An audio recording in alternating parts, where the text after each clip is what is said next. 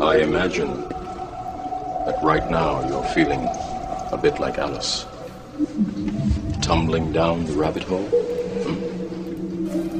This is your last chance. After this, there is no turning back. You take the blue pill. The story ends. You wake up in your bed and believe whatever you want to believe. You take the red pill. You stay in Wonderland. And I show you how deep the rabbit hole goes. Deeper down the rabbit hole. Real metaphysics. Cutting-edge topics. Results-driven active spirituality. 8 p.m. Eastern Standard Time live on the Parax Network. Also available on podcast at the iTunes Store.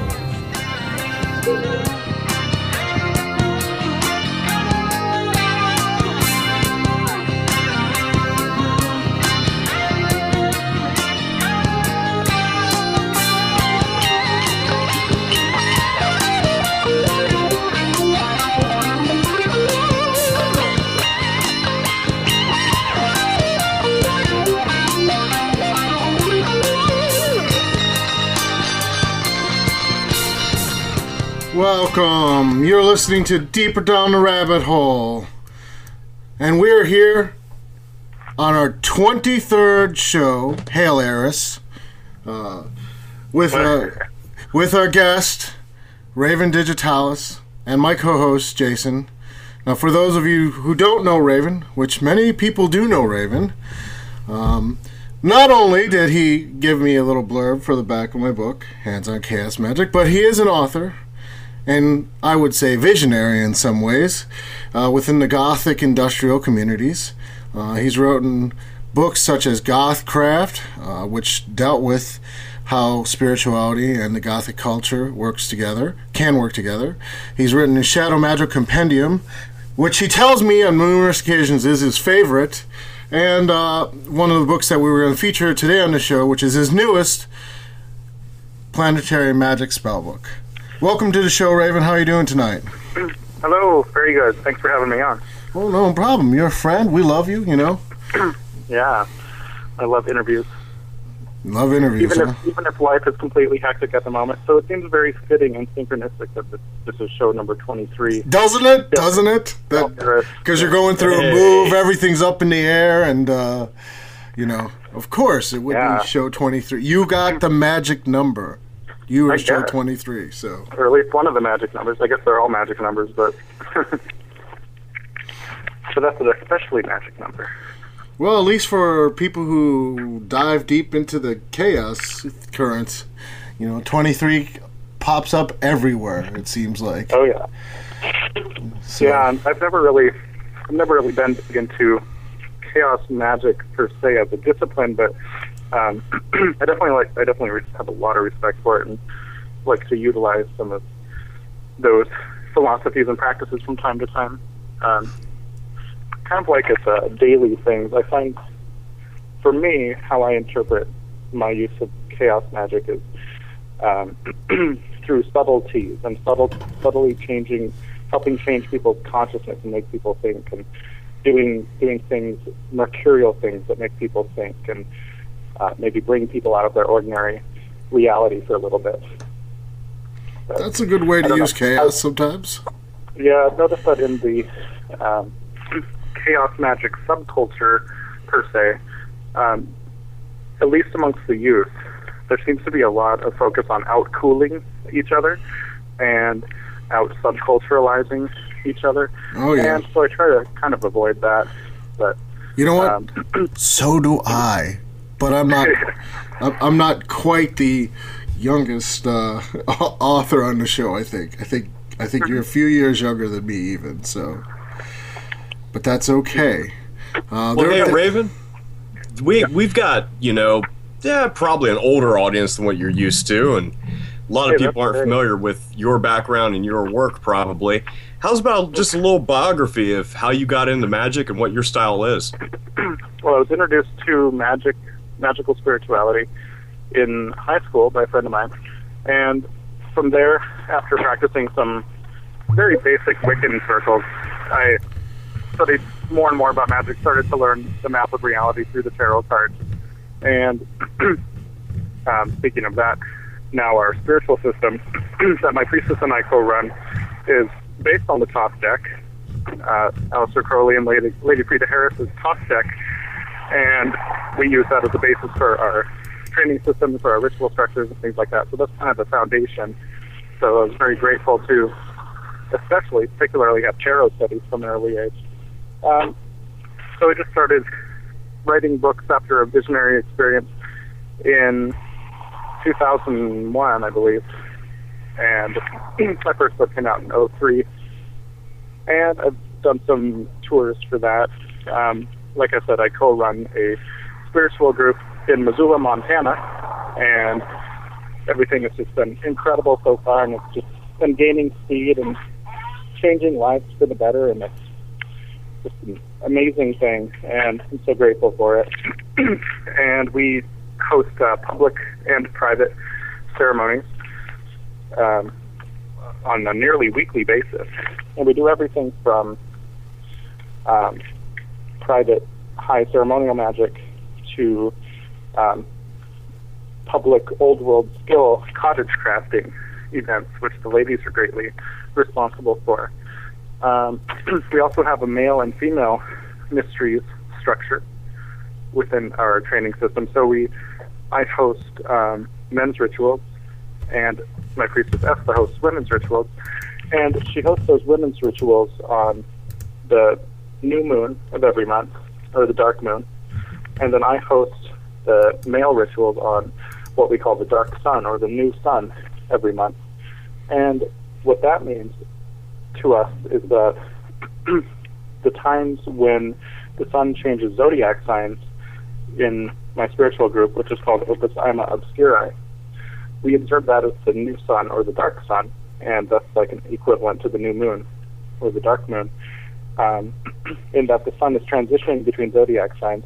The full sun is a private event in our group every month, and the full sun is when the sun is in an apex of a sign and is at its most, and this is in tropical zodiac, when the sun is in its apex and the very peak of any given astrological point. So we do certain magic and meditations and things like that during that time. So everything's astrologically aligned and seasonally aligned because of the lunar and solar influences. And we're just moving right now. I'm currently walking around this empty duplex because we ran our spiritual group out of this duplex for 8 years, and it was like a little museum/mausoleum combination temple house for 8 years, and every inch of the wall was decorated with something sacred and special. And we have this nice temple room in the back and 2 bedrooms, and it's just been an amazing place. And now I'm walking around and it's all empty because we've finally purchased the house and manifested that through lots of magic and dedication and willpower and working with people. And so now we're going to be living in a 2.5 acre property and running our temple from there out in the country. But it's actually only 10 minutes from the city, which is very exciting. It's a great in-between zone. So we did some magic last night when we were all cleaning to bid the place farewell and thank it for helping be the springboard for our spiritual system and for everybody's lives that we've come in contact with. And now the second phase of the journey begins for this group. Yeah. Congratulations. Yeah, very much. Feeling really good. Yeah, and then this means next spring we get to have chickens and get eggs, fresh eggs every day. Awesome. And that is going to be awesome then. So nice. We have an orchard. From what you're telling us, your particular magical system that you follow is very, very astrologically heavy. Yeah, I mean, we tend to feel that we're in this plane, this reality, this existence, and the best thing to do while you're here is to align to it, because we're right here and we're right now. And so what's happening here and now is the turning of the sun and the moon and the planets, and so we just choose to align to those forces because they're the greatest expression of this reality. So dancing with the wheel of the year seems very appropriate. So in that sense, one thing that I really like about our group is that even though I was trained in Wicca first and foremost, which is Georgian Wicca, which developed on the East Coast, I had the pleasure of being trained by the first priestess of Georgian Wicca. And then Espa, she got trained in England in Gardnerian witchcraft, and she was also Hindu for 3 years. And then I also studied Buddhism quite deeply and was a teacher's assistant for a Buddhism course in the college, University of Montana here. So it's really nice to kind of have our powers and our experiences combined. And in that sense, we're not just Wiccan, we're not just witches, but we're also not just ceremonial magicians or Thelemites or Hermeticists, but we are those things too. So in a sense, we're eclectic, but we're also very disciplined in our training structure. So one of the terms that we use for our group is disciplined eclectic, which is to imply, yes, we're eclectic, but that doesn't mean loosey-goosey and just do whatever you want and don't take accountability for your actions. And so we're very big proponents of discipline, spiritual discipline, pushing the limits of the mind and the body, but only for the sake of spiritual and personal progression. And another term that we use to describe our group is Eastern Hellenistic. And what this means is that we tend to take the ideas of Alexander the Great, and who performed conquests of the Western world all the way to India, and recognize the validity of all these different gods and all these different pantheons and different ways of being, different types of people. And so we're taking that idea and extending it further into the East to include India, even Japan and China, and really seeing the validity of all these different cultures and all these different gods. So we call ourselves both Eastern Hellenistic and disciplined eclectic. It's interesting because when you're talking, and I read the Planetary Magic Spellbook, and a lot of the beginning part of that really deals with the different times and how to figure out the hours in an easy way, which is often confusing in ceremonial magic. So one of the things I could ask you is, what's your favorite spell from that book? Do you have a couple that are... Favorite spell from my spell book? With the disclaimer that you put in the beginning that you'd rather see people develop their own spells, but here's a bunch you do, so... Yeah, that's definitely one thing I say in there. I say, don't do any of these spells as they are written. Do not modify them. Of course, I said the same thing, but people will do them exactly as you wrote them. Oh, yeah, I know. That's okay. But I expect as much. And, I think one of the spells or working or ceremonial spells that I like in there the best is the dedication of cronehood or sagehood. I don't see many things about that. So when a person reaches their second Saturn return, so this is of course filed under the planet Saturn, if a person experiences their second Saturn birthday, which is usually around the age of between 55 and 62, they may consider themselves an elder if they've been involved in spirituality for a long time. And I do a ceremony in there as a self-dedication into elderhood. And so I definitely am proud of that one. There's also like a spell for releasing suicidal desires, and I haven't found many other books doing stuff like that. But of course, as a goth, I have long struggled with depression and suicidal thinking from time to time, which magic and spirituality have helped me get under control incredibly. So I seek to inspire that in other people so they don't feel victim to the depths of their mind, but rather use it as a shamanic tool. That's kind of interesting because, those people who know me, and I'll date myself a little, know that, back in the day, when it was still legal in Chicago, I was going to Medusa's nightclub throughout high school. And before it closed, when you could still go there. And it's kind of interesting because that notion that I could very much attest, that notion of using spirituality, disciplined spirituality, I would actually say, as a means to almost correct brain chemistry is one that we kind of allude to on the show numerous times, but it's good to hear someone else come on and say, you know what, it does work. Yeah. And so much of magic is it's psychology and association of the mind. I mean, when you tap into those unconscious planes, you can literally rework your reality, your experience, and your perception of life through intending through symbolism to change yourself. So if I associate the color red with abuse, maybe I'll do a ritual where I wear a bunch of red and come to terms with that abuse, because for my psychology, that's what it would mean.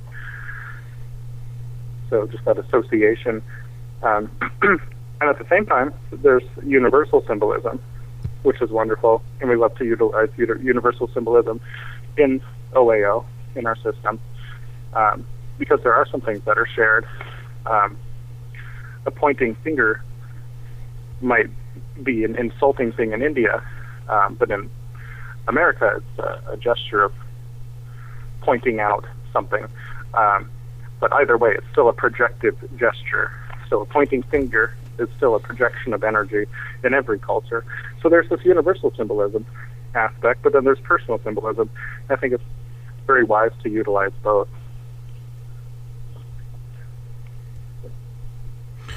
With your experience, like, you wrote the Gothcraft particularly, and that I know that's one you haven't talked about probably in a while, because that's 3 books. You're 2 books out from that. But a lot of the shadow magic book, especially with the Depression comment, I could see directly deals with some of those elements. But how did that get taken, like, in the actual community, this subculture, and then the next one as well? Well, for my first book, The Gothcraft, because it looks at how Gothic culture and magical spirituality can work together, I got all sorts of varied reactions. So I had super positive, super negative, and everything in between. And that was to be expected. Luckily, some people helped me gain a bit of a thicker skin before the book was published. I am an empath, so I feel emotions around me and things projected at me very strongly, and have the bad tendency of taking things very personally. So I had to kind of grow a thicker skin in a sense, and just realize that everything's fine. I'm just doing what I'm supposed to do, and this book has to be written because it's from a vision, and people, I always say, if I can help one person in their life, if I can help save one person from living a depressive life or a life of misery, then I'm doing my job. So even if I just write each book for one person, just to reach one person, screw all the rest. It's all about helping that one person. And I'm completely open to having any type of constructive criticism. And I love constructive criticism. That's how anybody learns and grows and changes and evolves. So that's wonderful. But there's a difference between egotistical bashing and actual artistic constructive criticism. So I've just kind of learned to discern what people's intentions are. And with the second book, Shadow Magic, there were a lot of readers a little more into the Gothic subculture and who liked my first book, who were more thrown off by my second book because it is a little bit more advanced and it doesn't talk about subculture. It talks about the deeper workings of the mind and kind of the darker aspect of reality, generally speaking. And so it definitely had a different feel to it. My third book, I think, is more accessible to a lot of different types of people because it doesn't focus on any one thing besides ritualistic spellcraft. So I like to say that my third book, Planetary Spells and Rituals, makes it very accessible to people who want to advance their spellcraft instead of, just relying on the charmed style spellcraft, which is take a couple herbs. Wait, you mean Leviosa doesn't work? What's that? Leviosa from Harry Potter, it doesn't work? No, I'm just kidding. Yeah, need a few more ingredients. Yeah. Yeah. Well, I imagine, that's you raised an interesting point about the kind of subculture, not only within the goth community, but within the occult pagan community, kind of sometimes being extraordinarily, I don't want to say toxic, but hypercritical at times, and the need for a thick skin when you write a book. That was a hard lesson learned. So, but it seems like that gesture, particularly to try to help people who lean towards more darker elements in music, is really a noble one. Have you guys tried or maybe done any of the kind of rituals in the goth clubs with people there, just to kind of walk them through if there was club owners that were kind of supportive? Some of the rituals from what? Just your own personal rituals, try to introduce people, see if anyone's interested, or... Yeah, I haven't gotten the bravery to do any in-depth workshops beyond my group here.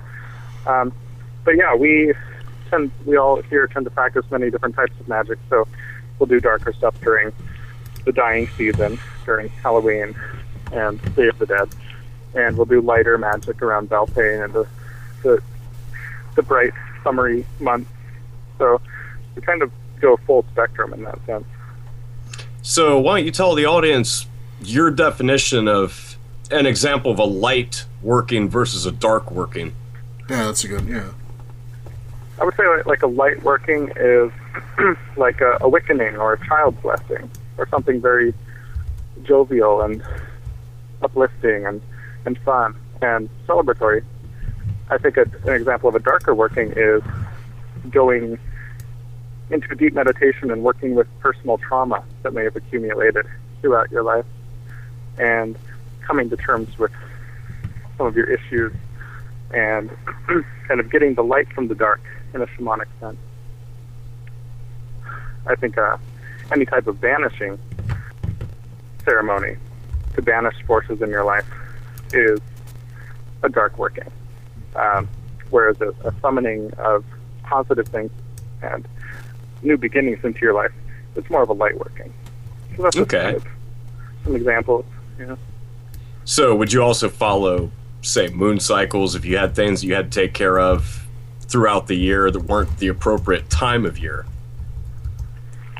To do them on the moon cycle?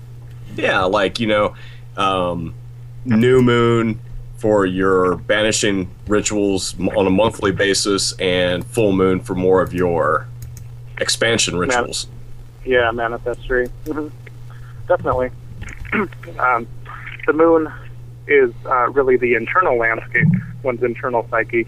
So doing magic during the lunar cycle aligned to that is very appropriate, whereas the sun is more external. And so say you're wanting to banish a bad habit, it's more, I think it's more effective to do that during a solar cycle, during a seasonal cycle, whereas banishing or working with a something smaller, like maybe your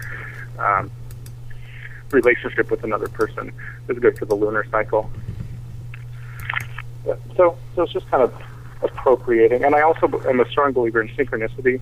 I think that a lot of the time when people, including myself, become aware of certain issues, it happens to occur during a certain time of the year that may be auspicious. So for example, I realized that I want to stop my addiction to cigarettes and to tobacco. And it happens to be synchronistically, basically right before my first Saturn return. So, because Saturn rules the life cycle and karma and addiction and life and death, it's a really auspicious time for me to work on that addiction and banish it. And I just happen to become really intent on banishing that addiction at this time. So I think that the universe works with you in that sense. I think forces kind of align to make things happen. But I think those smaller magical workings aligned with the moon can be really apexed during the solar cycles. So if a person is working throughout a lunar cycle to banish illness, internal illness, because the moon is internal, that force might apex and come to a head during like Samhain, Halloween, a good time to banish. So a person can work with both forces, lunar and solar, and planetary. Now, you've told me at least that you've always thought that Shadow Magic was kind of your favorite book. Yeah.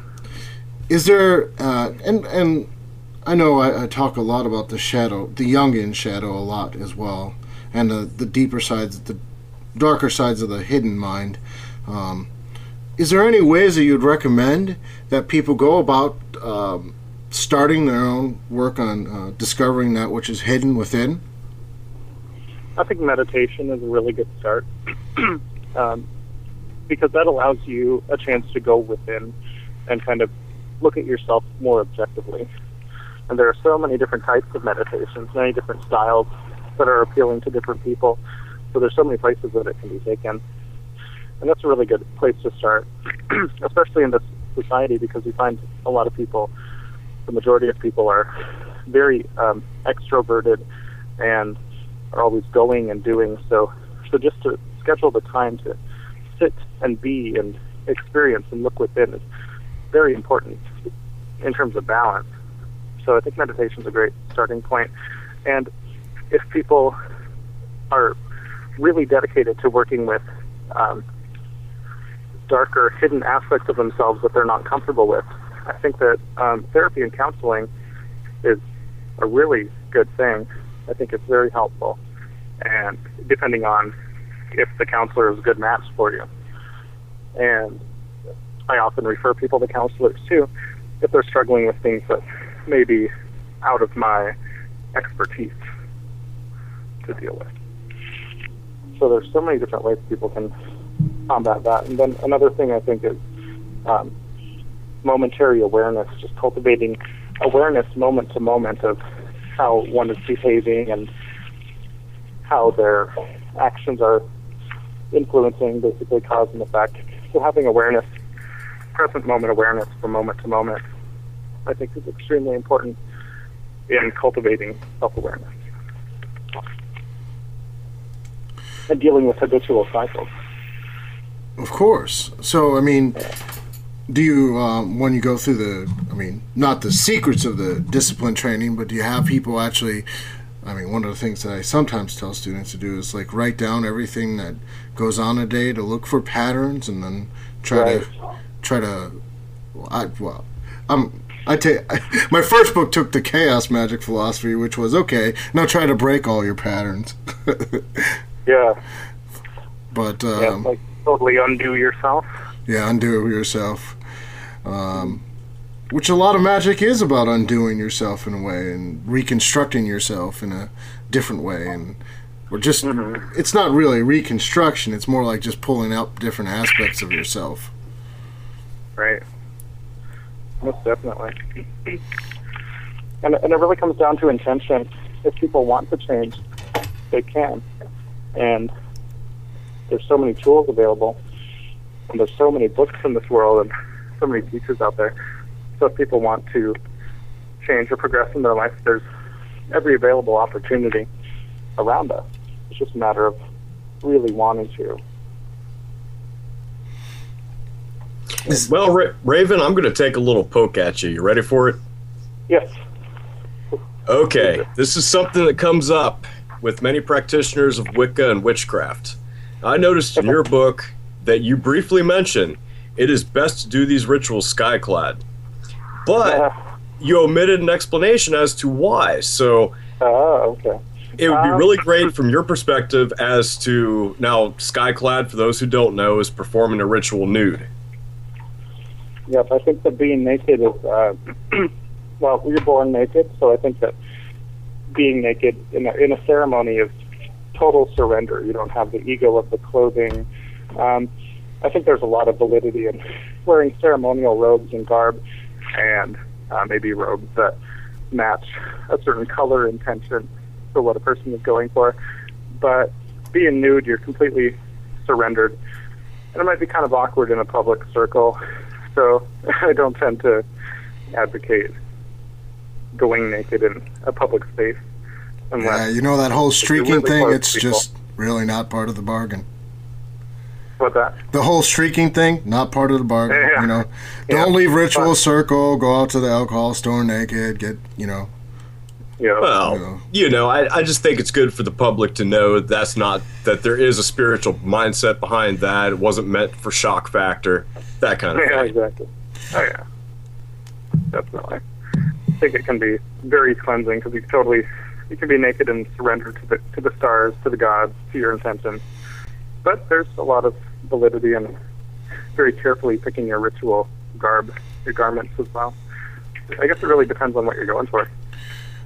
Do you find that in your own group that sometimes, when people are first starting out, the skyclad issue really kind of brings out a lot of those shadow issues?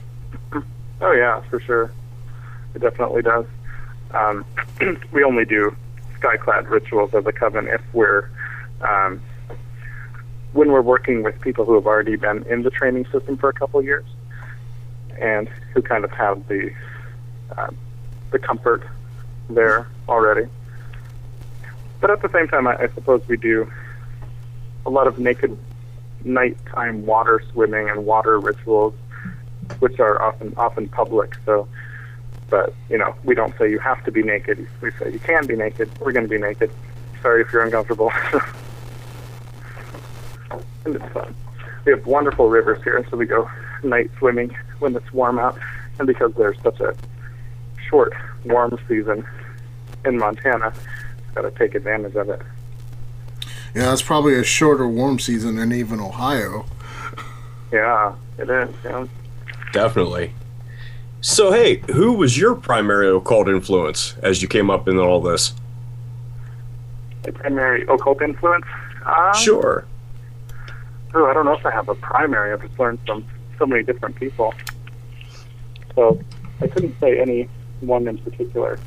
We tend to say that two of the most influential people in our spiritual system is John Michael Greer and Juan Milo Duquette. We feel great. The Godfather. I know. Yeah, we're hoping to get him on the show sooner than later. So. Oh yeah, he'd be a great guest. He's hysterical too.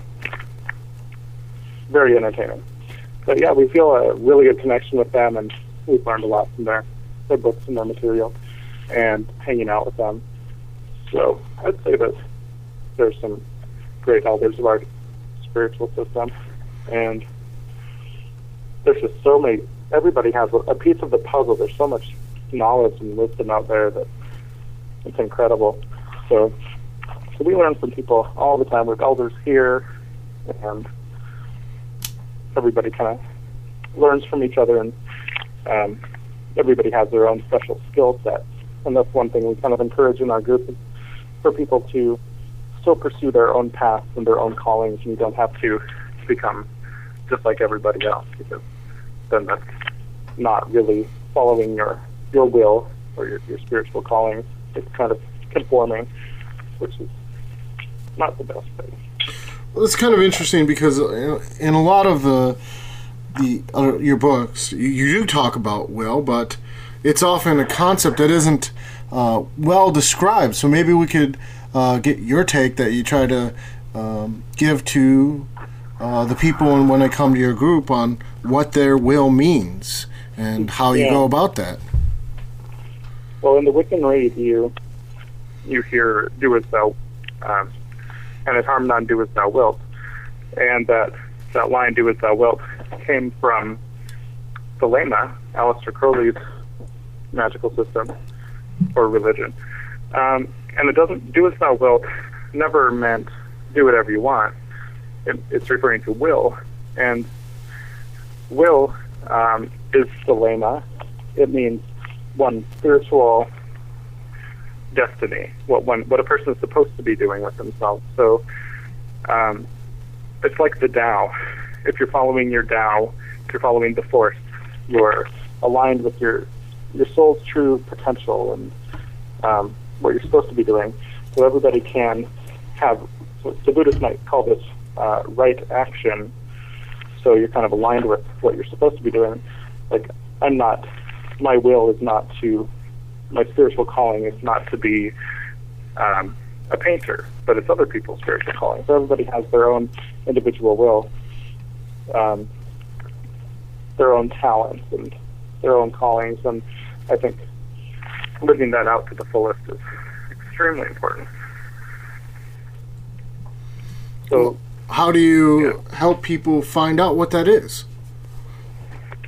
A lot of self-searching, and also looking at people's talents. And I mean, the will, it's almost an ephemeral concept, because the will is not only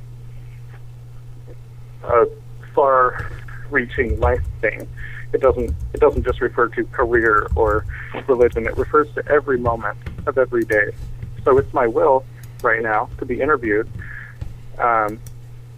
because it's aligned to my destiny, my calling, my being right now.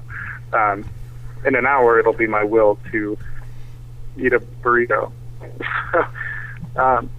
Yokido Taco Bell. No, I hope not. I hope you get better than Taco Bell tonight. Yeah, it's much better. Mm-hmm. Now, we could debate if that would be your little W will or your big W will. Indeed. Yeah, right. Free will, yeah. But, yeah, so one's will is really their spiritual calling, and it usually refers to the life cycle in a greater scheme.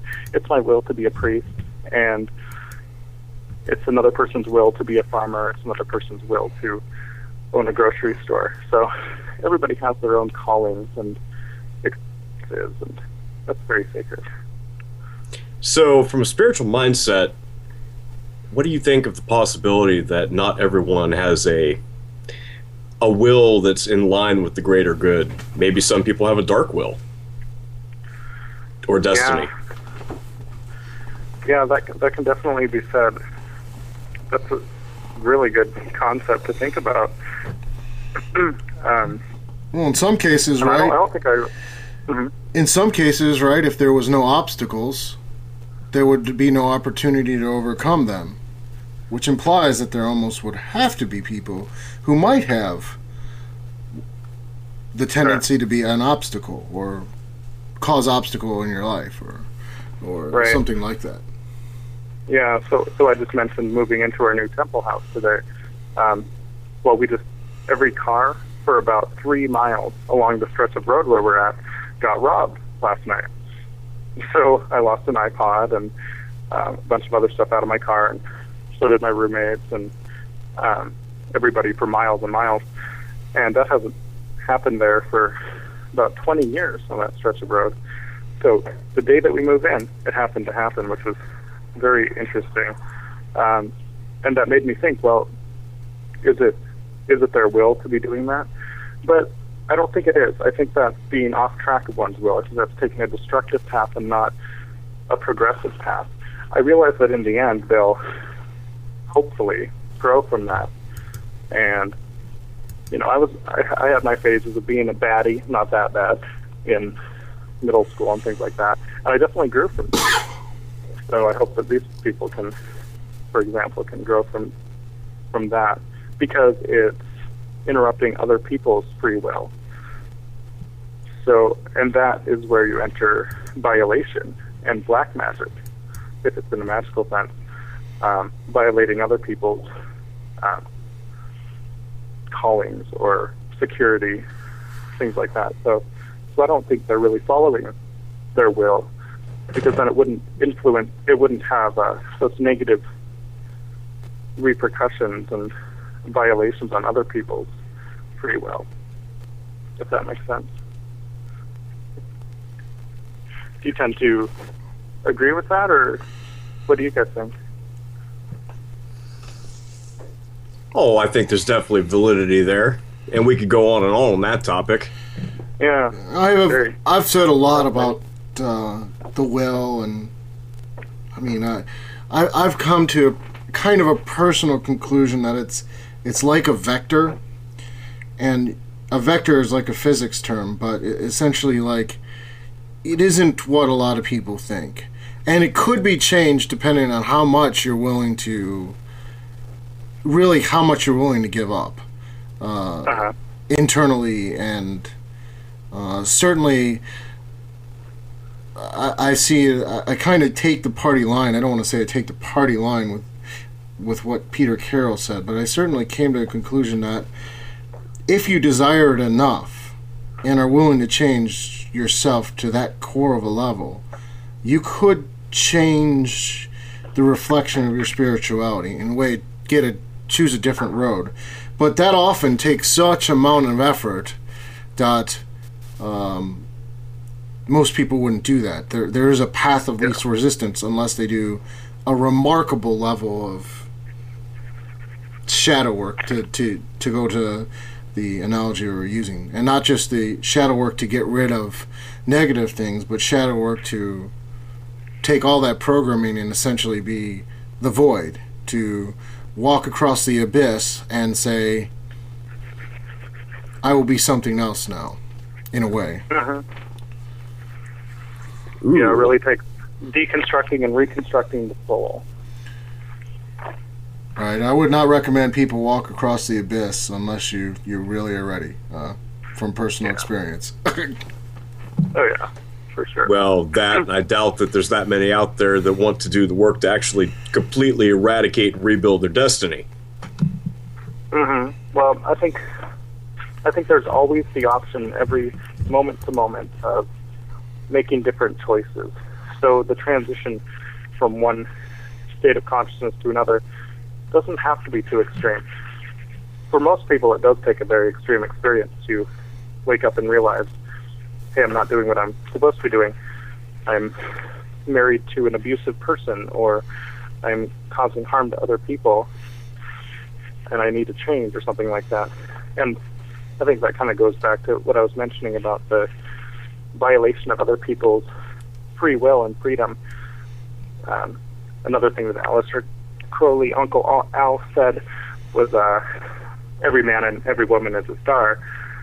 And you have to go about your course of life without running into other stars or violating other people, because we're all on our path and our destiny. And when you do experience violation, you just got to learn from it and realign.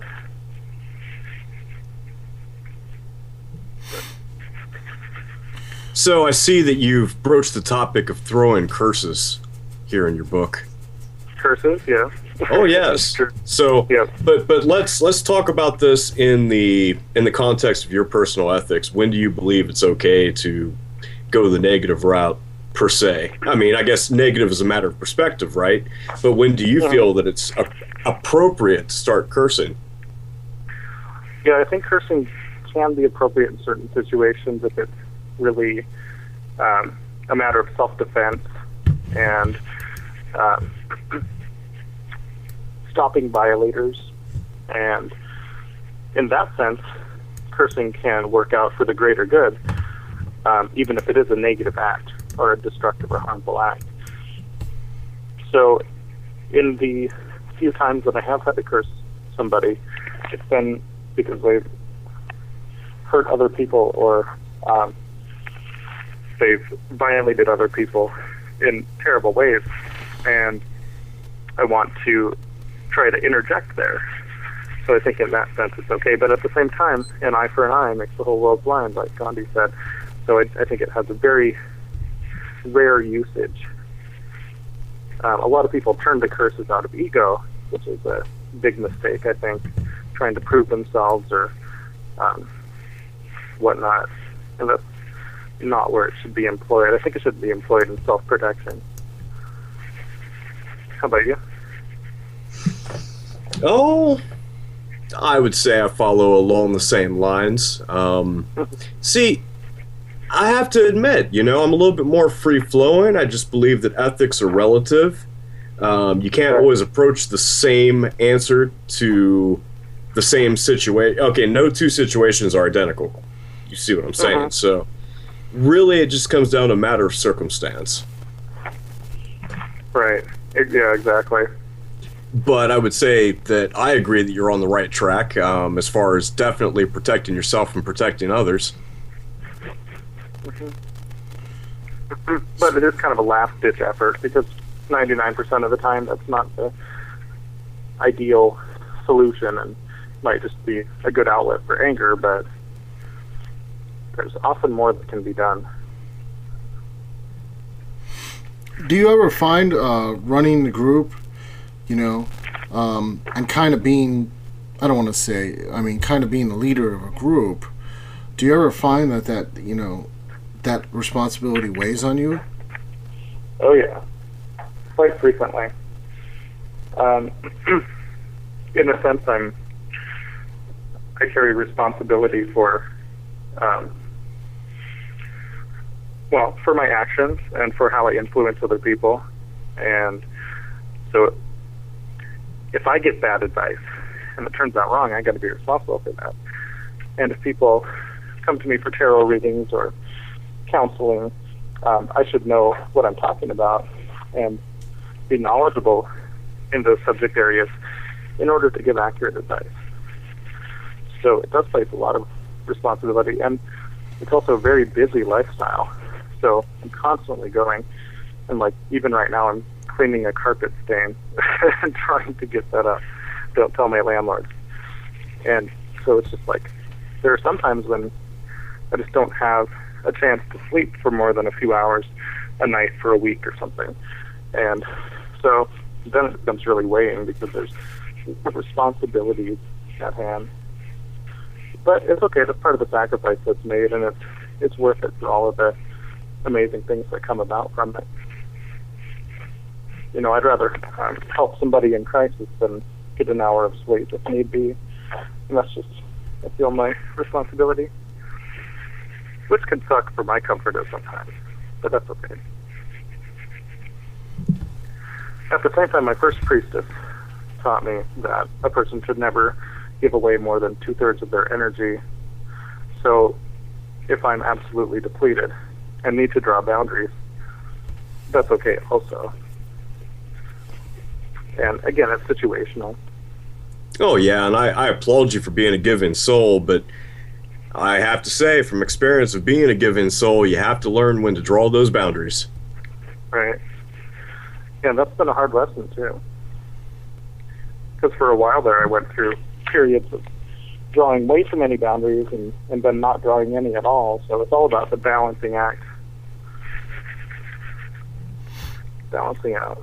Well, maybe you could talk about that. We got about 10 minutes left, about the need to balance that out, balancing out because you have different factors, like balancing a new house, balancing coming on the show, balancing where the boundaries are, and how you actually go about creating a sense of balance. You personally, as a accomplished occult author, as a metaphysician, how do you do it?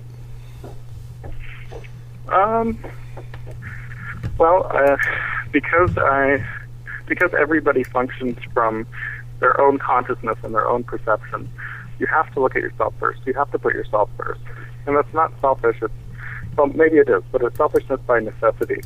So I've learned that if you see where you're at and see if you're balanced, that's the most important thing, because if you're not balanced, then you're spreading that imbalance all around. For example, even right now as I'm talking on the interview, usually when I do interviews, I'm totally calm and having a glass of wine and I'm feeling good. But right now I'm just ultra stressed out with everything that's going on in my world. But I don't want to take that stress and rub it off onto you guys or the listeners or perpetuate that myself. So I try to maintain a balance so I don't sit here and bitch to you, the whole time. But at the same time, I can use it as a way to balance out because I can talk to fellow magicians and fellow people on the spiritual path and use it as a positive conversational thing, a positive connection instead of just another stress. So, for example, in the moment, I can choose to take our conversation to a place of stress, or I can allow it to balance me out a little bit more. And so I think that kind of moment-to-moment awareness of where one's own consciousness is and how their day is affecting that is very important. So, hey, we're friendly, right? Right, Jason? Oh, yeah. We don't bite unless asked. Hey, Raven, hey, is it fair for me to kind of draw a conclusion that you have somewhat of a perfectionist leaning? What did you say? I have a perfectionist. Perfectionist leaning. You are really into detail and okay. For example, yeah. Well, we'll take the given situation. I bet you are stressing out about that carpet stain right now. Oh my God! Yeah, because the landlords are coming over. The landlords are coming over in 20 minutes. I'm like, oh my God! I didn't see this stain. Oh shit! I tell you what. Take it from an older brother with experience. They expect stains on the carpet. You're going to be okay. Yeah. As long as the carpet's there, it's probably like, wow, that was a good tenant, right? Yeah, exactly. Yeah, I'm sure it'll be fine. I mean, what are they going to do? Kick me out? I'm already out. Exactly. Now we have about 8 minutes left. Maybe we could talk about some of the open public rituals that you guys are doing if people are out in Montana, and if you're going to any events in the near future. Yeah, we just got back from a pagan pride festival in Kalispell, which is about 3 hours away from Missoula, where I'm at. And my brother actually just became a police officer over there, which is really cool. And I said to him, wow, yay, finally somebody ethical on the police force. Good for you. You know, I don't make any qualms with officers if I feel they're being out of line. And that's kind of, maybe that's an empath thing also. I was talking to a sheriff deputy this morning about the car break-in that happened for miles and miles on that stretch of road. And I just treated him like a normal, everyday person instead of being scared because he's an officer or treating him any differently. I try to treat everybody the same way. So if I see an officer or even like somebody who's in a managerial position or a political position being what I would deem unethical or unmindful, I'm just going to call them out as if they were myself, just like I would expect other people to do with me. I kind of like doing that. But anyway, we were at Kalispell Pagan Pride last weekend and did a ceremony there and got to network with a bunch of other witches in the Montana area, so that was really neat. And we're going to be organizing our new house and doing a big public house blessing weekend, and that'll be really fun. And we have some canning events coming up because now that we have the orchard next to our house, a little orchard, we can practice more canning and use that as a community building skill. And that's kind of one thing that I also appreciate about how our group is structured is that we're not just a bunch of people who are disconnected and then meet up in a lodge once a month, do magic, maybe have a drink, and then go away and then see each other the next month.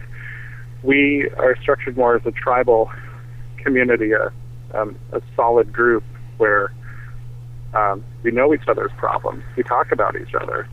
We talk to each other very frankly and really get to know the intricacies of one another. I think that's really important for a coven or for any working spiritual group, because that the members should get to know each other. And it's not just about meeting up and trying to do magic and then separating. You know, I thought it was very interesting that somebody who came to our circle once to our Halloween Samhain ritual last year said, "See, I don't think that making sugar skulls is magic. You know, for example, we do sugar skull making for Day of the Dead as a community project. But the thing is, that is magic. That's community building. That's doing something sacred and bringing people together on different levels, so that you don't just get together and do magic. You get together and get to know each other and bond and be magic and help influence each other.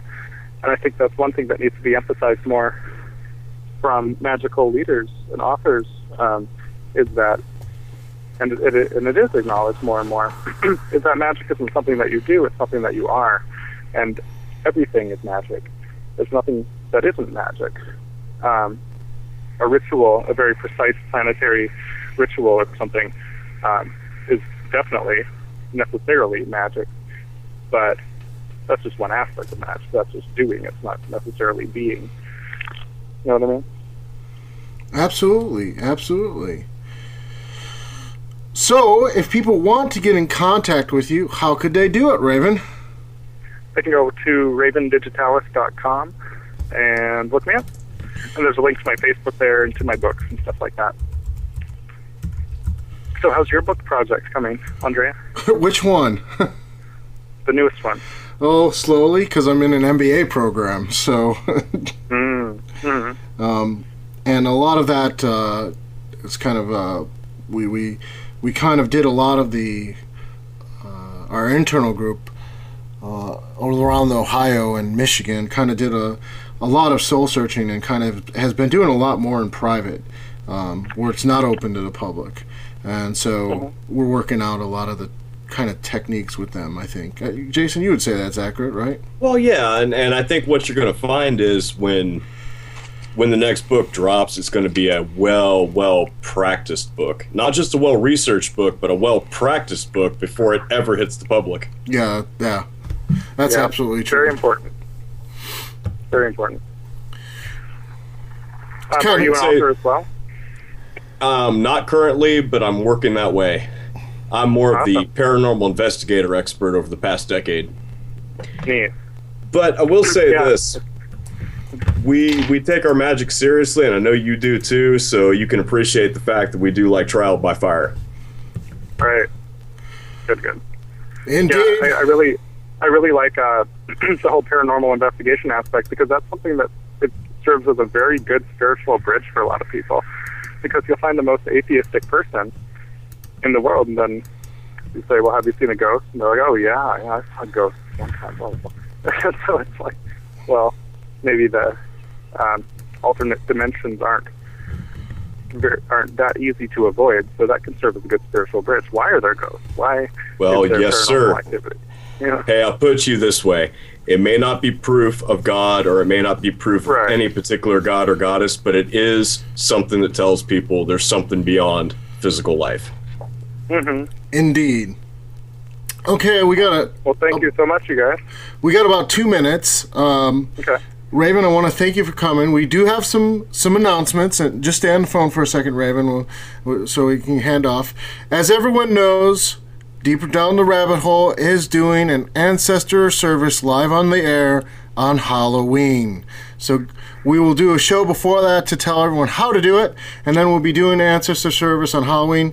Next week, we have, oh man, I can't remember his name, and I'm coffee deprived. We have Ian from Starwood, Corrigan, coming, who runs basically Starwood, and he's a high-level person in the ADF. And with that, I wish you all a good night, and thank you again to the Luminous for the custom music for our show. Oh, sorry. What did you say something? Did you just thank me? I thought you thanked your music. Well, thank you, Raven. Thank you too, Raven. Yeah, you're very welcome. Really appreciate it. Great talking to you. Thank you all out there for listening. Good night.